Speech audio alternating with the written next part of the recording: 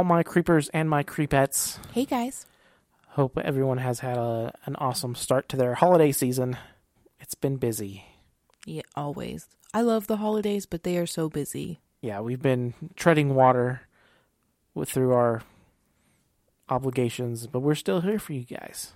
Always. So, for this episode, we are talking about outdated medical practices. This is one of my favorite topics. I could talk all day. It's definitely interesting. I had a hard time picking some also because there are so many. It reminds me of that one episode of It's Always Sunny where Mac is trying to convince everybody of religion. Yeah. And his whole thesis around this is science is wrong sometimes. Basically. I picked out some of the more common outdated practices that I would say the general public is aware of. Because this is definitely something, like I said, I could talk forever on. So we could do multiple other episodes. If you have a preference that you would like to hear about, if I don't talk about it today, send us a message. We can do it. Definitely over my head. That wasn't even a pun. I know, but the first two have to deal with your head. So yes, but so my medical knowledge is the leg bone's connected to the hip bone. And I am very fascinated by the medical industry, I will say. But one of my favorite podcasts is called Sawbones. And it is a married couple. The wife is a doctor. The husband is not. And they talk about specifically outdated medical practices. And it is fantastic. But anyway, we can go ahead and jump into our first one we have picked for today. And that is trepanation. Trepanatious D? Sure. Sure. But this is one of the oldest surgical practices around. And it is whenever a hole is drilled into your head to relieve pressure. Oh, like on Saw, I think it was Saw 3. Mm-hmm. Mm-hmm. With the grinder. Yeah. Yes. Yeah. He laughs.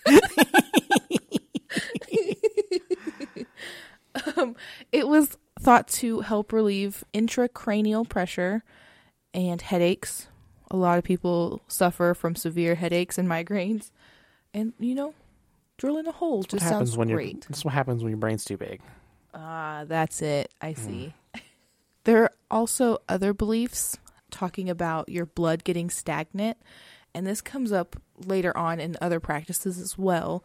But physicians believed that some of your blood would spoil and you would start to have these side effects. And so you had to leak it out. Yeah. And what is it? There was 4 essence that they believed were in your blood. You know what I'm talking about? Yes. What were those called? They're called the 4 humors. Okay, yeah. Hippocrates is often credited for developing the theory of the 4 humors. And it is blood, yellow bile, black bile, and phlegm. And their influence is on the body and the emotions. So, if one of those 4 humors is out of balance, then you need to get the spoiled blood out so it can restabilize. And I want to say there was a turn of phrase that comes from that, when someone's in a bad humor, a bad mood. Oh, I see. That makes sense. I never thought of that. That's interesting. Now, even though this practice is somewhat still used today, it is not for the therapeutic reasons it was originally developed for. You have a headache. Let's cut your skull open. Yeah. Well, and sometimes they still have to do that. But it is more commonly known as a craniotomy today. So you may have heard that term. It's referring to intracranial pressure, and they need to release that pressure. But they know now you have to be super careful and not get into the dura mater and, breaking that barrier. That's not a good time. Oh. They didn't know that back then. So, a lot of people died. The dura mater didn't matter? Yep. Put that on a bumper sticker.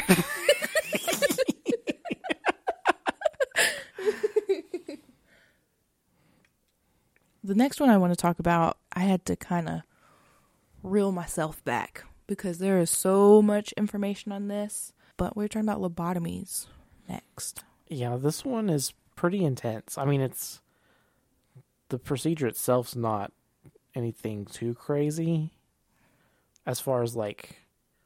I mean, I think an ice pick is pretty crazy. Yeah, but it didn't. It only took a minute, and it was over. That's what I mean. More than anything, it wasn't like a laborious procedure. Complex procedure. Let's say complex. It should have been complex. Yeah, maybe. So there's a lot of other information about lobotomies as far as like there's a lore episode. We love the lore. What's his name? Aaron Mahnke. He does a great job. Yeah, there's a lot out there. And the movie Sucker Punch. Oh, is that about lobotomy? It's all like a metaphor about it, yeah. That's wild. So basically, the sisters go into the insane asylum, right? At the beginning of the movie. And then it goes into the weird, like they're in a prison, more like a jail. No, it's it's a whorehouse in her hallucination. Okay. And, you know, they go do all the crazy missions. Well, then it comes to the end of the movie and she's like a zombie. So all of that crazy stuff that happens in the middle is basically the ice pick being swished around. Oh my gosh. I feel like, no pun intended, but my mind is like blown right now. Yeah, that's wild. The movie's a little deeper than just hot girls with swords and guns. So, okay, cool. Feel like I need to rewatch that movie. But if you were mentally ill starting around in the 1930s, which is like everybody right now. Oh my gosh, everybody. They would cure you by, well, originally drilling a hole into your brain and disconnecting the thalamus from the frontal lobe. There was an eccentric neuroscientist named Dr. Walter Freeman, and he is the pioneer of lobotomy, and he used portraits as scientific proof that it worked. And he was also a quack. And he was nuts. So I want to make sure we say he was not a surgeon. Mm-hmm. He was not licensed to perform procedures at all. Mm-mm. And he promoted this stuff. He would go from university to university, and they would have. I know you've probably seen him in the movies, like the operating theaters. Mm-hmm. And he would go in those theaters and show these other doctors how to do it. And he himself has like no idea what he's doing.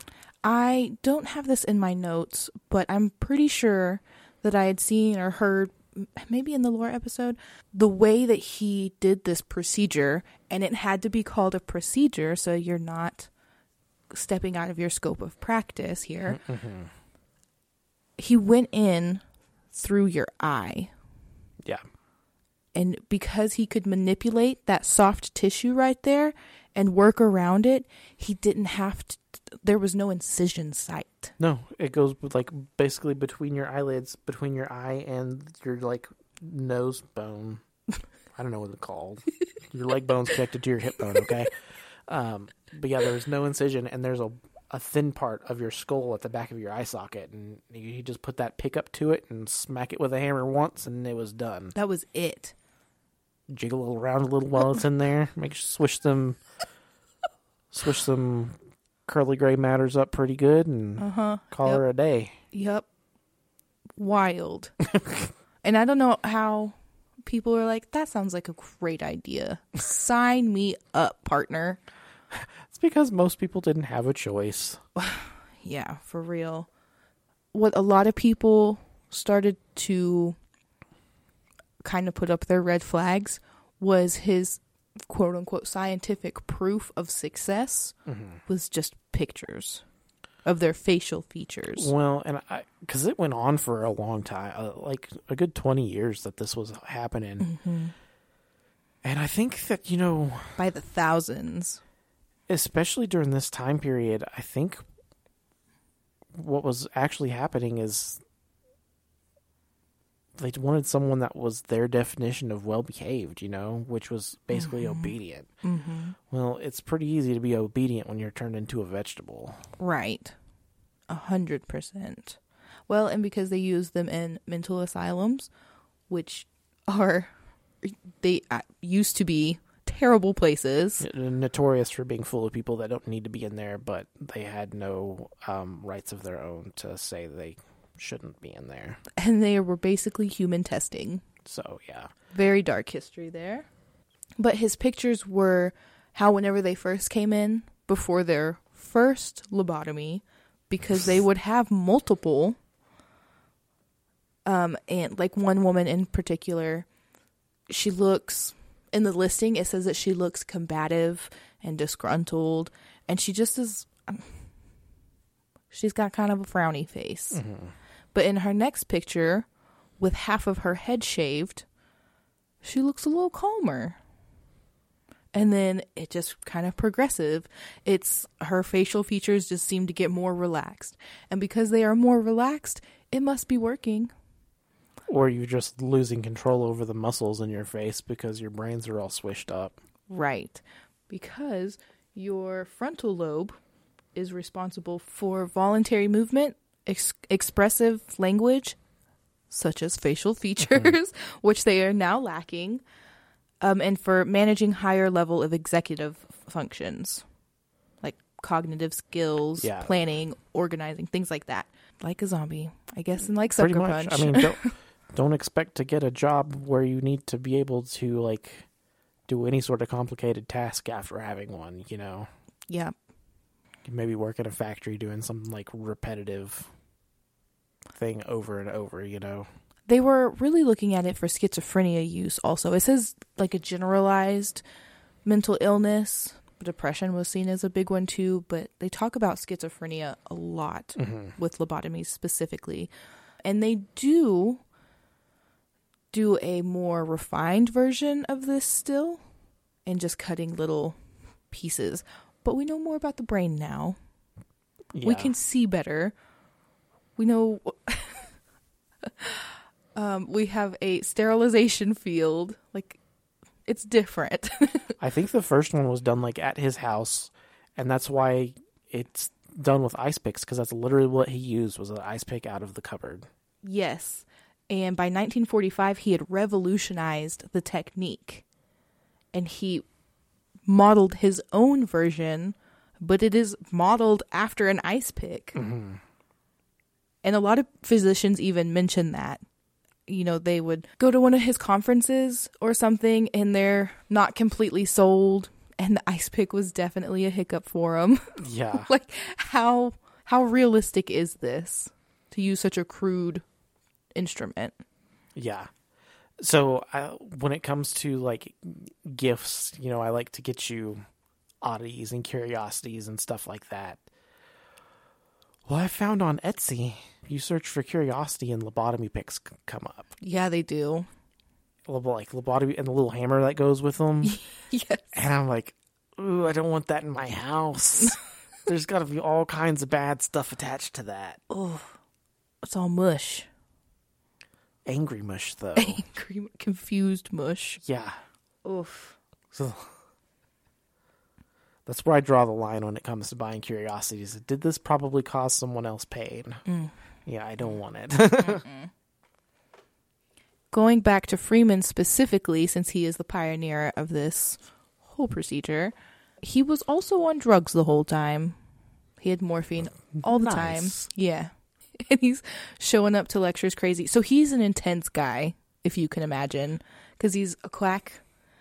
And he's on morphine. I imagine him thinking he is just the shit. Yes. He fights with his wife. They're arguing because he's going crazy over all of this. So naturally, him and his assistant get into it. And they have a falling out. And they split ways. And then Freeman is basically described as going on a frenzy of a, like, medical tour type of thing. Oh, yeah. A rampage, if you will. Yes, exactly. And sometimes he would do more than 24 lobotomies in a day. Yeah, I think I remember from the lore episode saying he had done several thousand before anything was done about him. And that's just what he did. That's not including all of the other physicians that he influenced, and they did comparable number of lobotomies also. Right. So in August of 1958, he has journal entries that he had journeyed from Lincoln, Nebraska to St. Joseph, Missouri, to Cherokee and then Independence, Iowa, and recorded 50 transorbital lobotomies in just over 4 days and across 650 miles. Yeah. That sounds like somebody on the run. Yeah. Trying to make a quick buck on the road. What, like a vacuum salesman? Yes. Do you have any crazy people in your house? That's basically it. So he kind of was on the run because competing physicians started to come up with this drug called Thorazine, which is like the first anti-psych drug. And it started its debut in the early 1950s. And it was very successive, less invasive, and they didn't have nearly as many side effects as having an ice pick jammed in your brain. Yeah, that's for real. Very interesting. Yeah, pretty great. I too would like to not have an ice pick stuck in my brain. But then he pretty much fizzled out after that. As one does when you're a crazy person. I mean, I can understand. So part of his argument that I understand is that he did not want to have to take drugs for a problem, which I can understand. I don't like taking ibuprofen and Tylenol all the time. But he was also not certified or within his own scope of practice to be even experimenting with that. Right. He probably had ghosts in his blood. Probably. He needed some of that. Some leeches. Some leeches. Yes. But for real, like, he shouldn't have even been toying around. That should have been left to a neurosurgeon, you know? Not your general practitioner. Jumping back to leeches. Our next topic is bloodletting. Vampires. Vampires. Why do vampires have to be bad? Why can't they just be doctors? Right. Oh, you got ghost in your blood. Let me take care of that for you. It's because they can't control themselves. They get the hunger. And then before you know it, your patient's dry and whoops, that's a malpractice suit. Okay, cool. Good argument. Checks out. Bloodletting has been a practice for as early as 3,000 years ago. And the ancient Egyptians pioneered this practice by using a lancet or leeches to draw out the bad blood. The practice was used around the world, and it had spread to ancient Greece and continued to be popular in practice in Europe and America almost all the way up until the 1800s. But I've also heard of tribes and different areas around the world that do still use bloodletting for different occurrences. Maybe not as mystic as it started out modern as. medicine still uses leeches for some things. Yeah. A lot of times it was thought that the body had too much blood, and that was causing the issue, like inflammation or headaches, things like that. So they could siphon some of that blood off to give your body more room. But there's also another practice that more people might also know about called cupping. And there are two different types of cupping, and it's... I know what that is.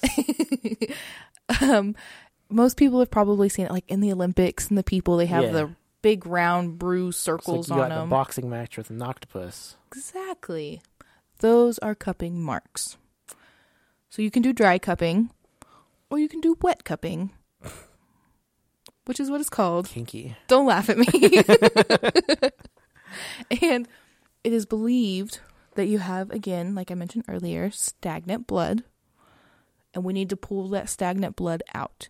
So the wet cupping, they make just a little tiny cut with a scalpel, and then they put a cup over it with the oxygen removed from the cup, and it sucks the skin and tissue up into the cup, and it drains off the bad blood. You can look up videos of it. It It is exactly as it sounds like. Disgusting. But it is pretty gross.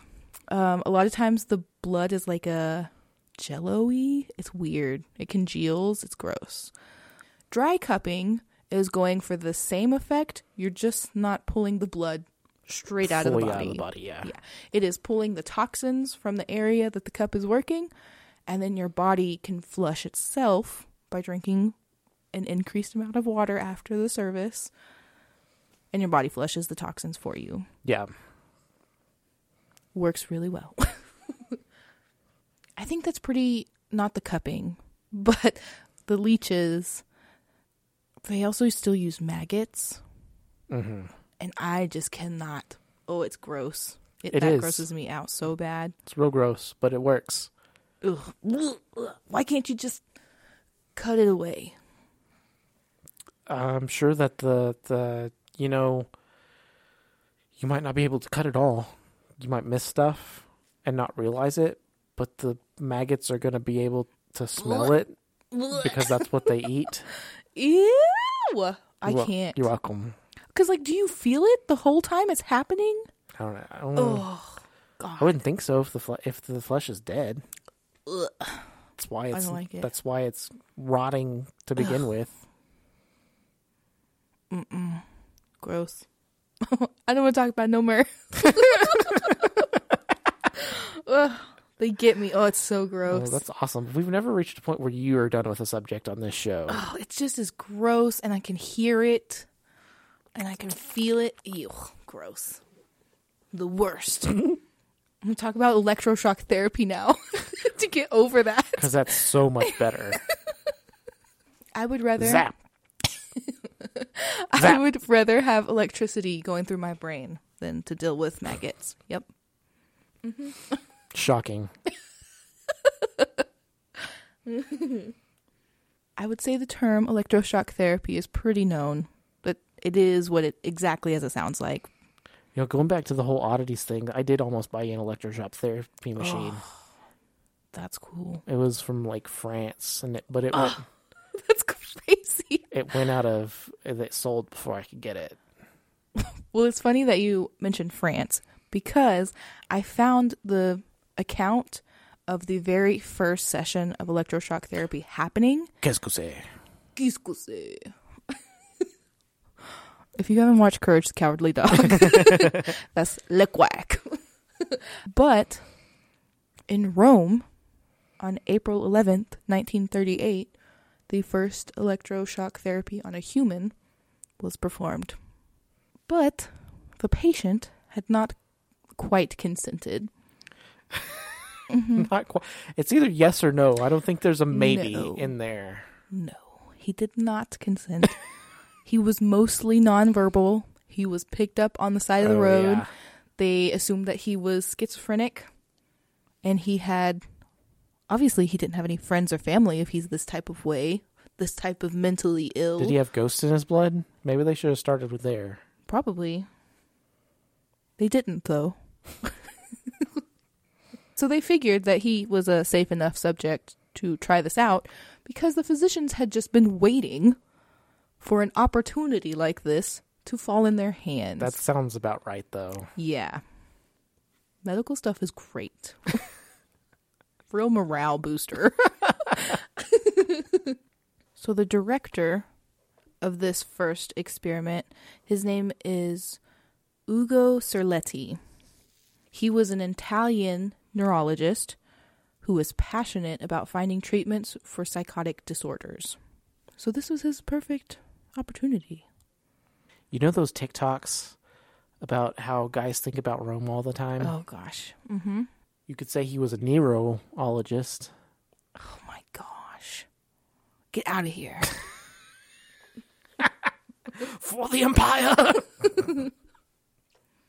Cerletti had been conducting similar experiments with animals for years, building up the confidence to even try the procedure on humans. So, also a psycho.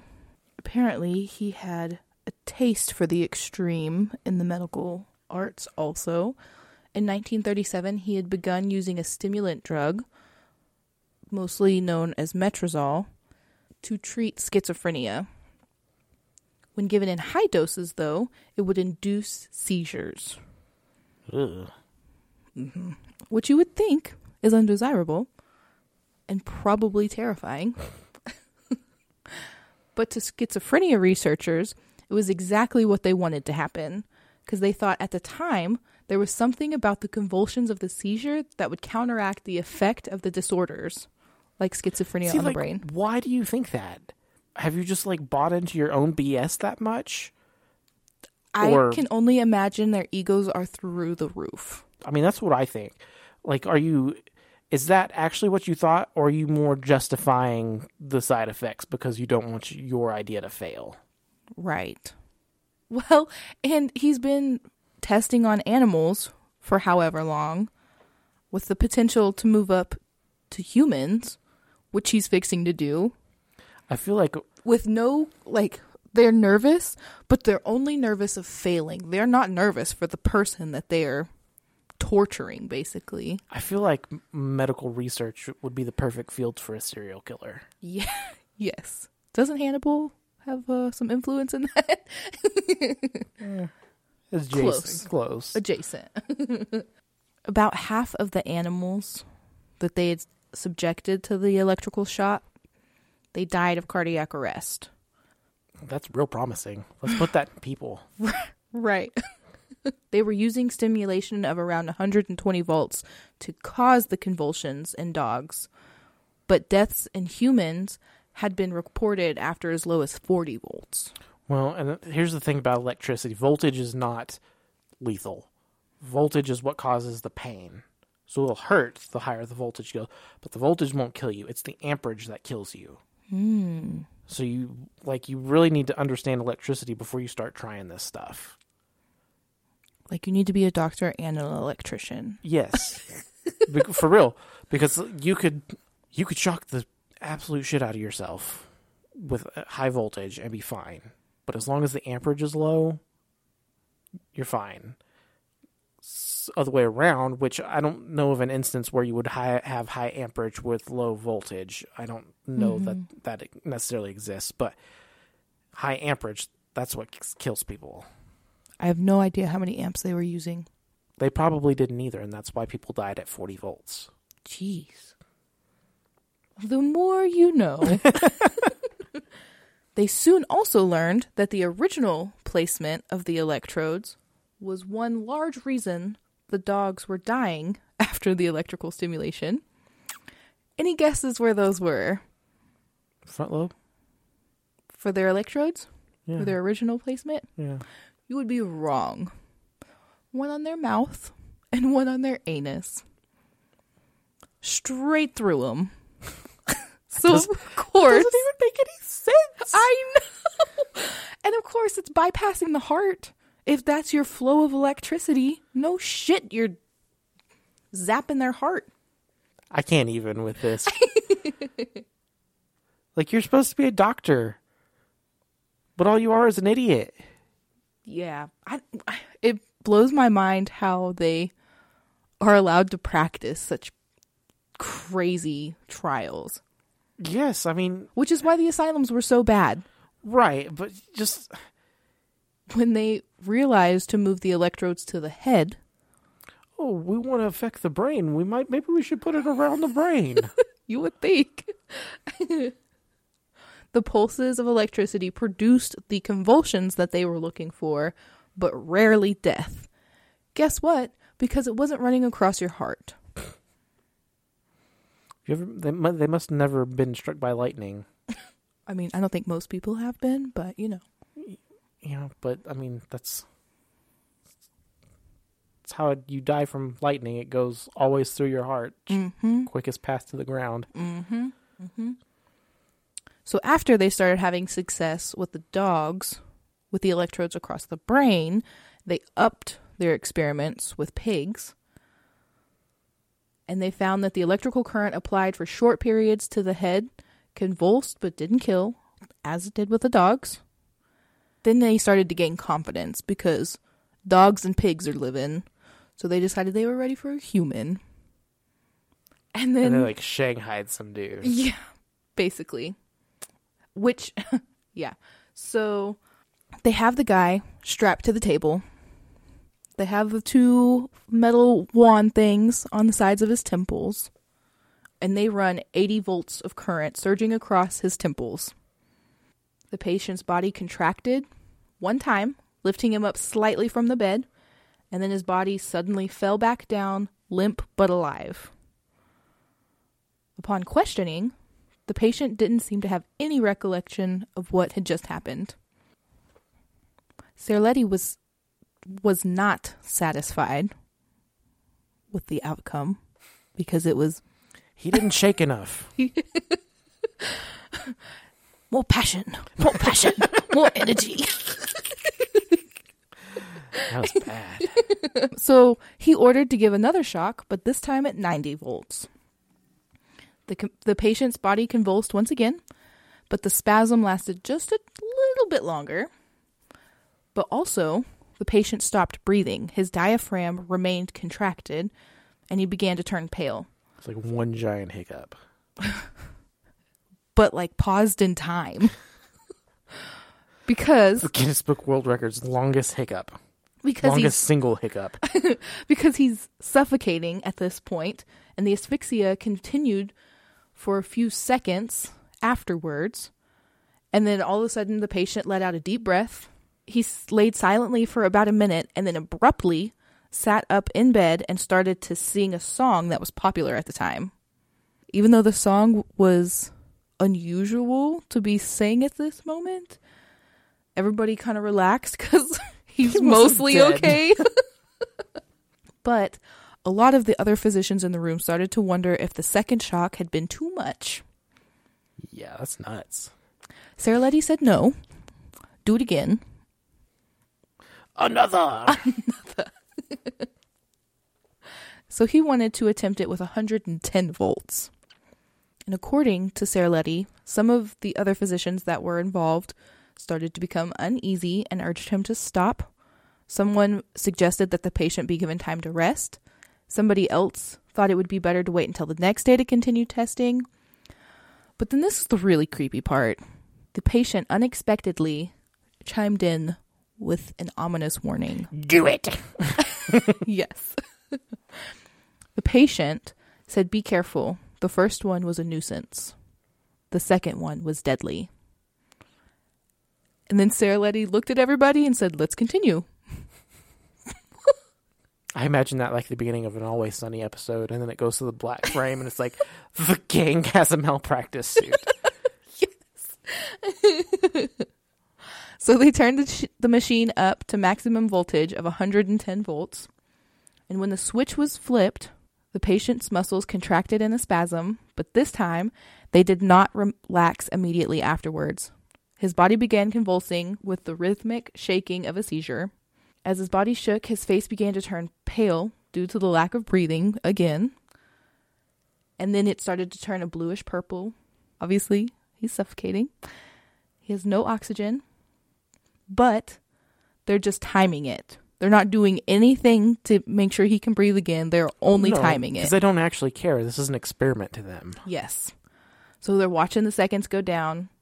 And at 48 seconds, the patient finally violently exhaled and fell back to the bed, fast asleep. But his vitals were normal. And then they declared that electroshock therapy was safe for human use. Wow, how thoughtful of them. Yep.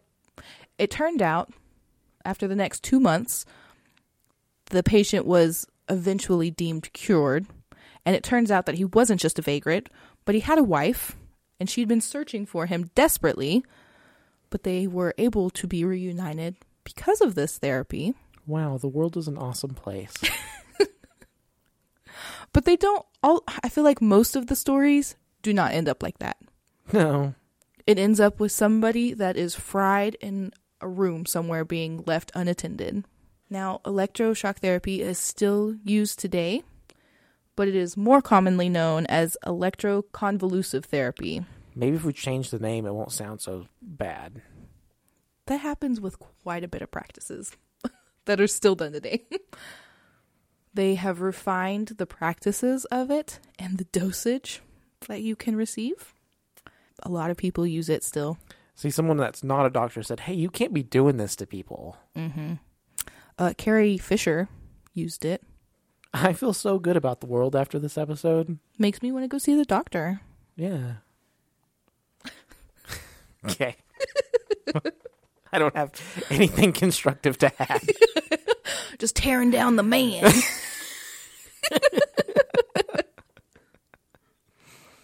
Thank you, everybody, for listening.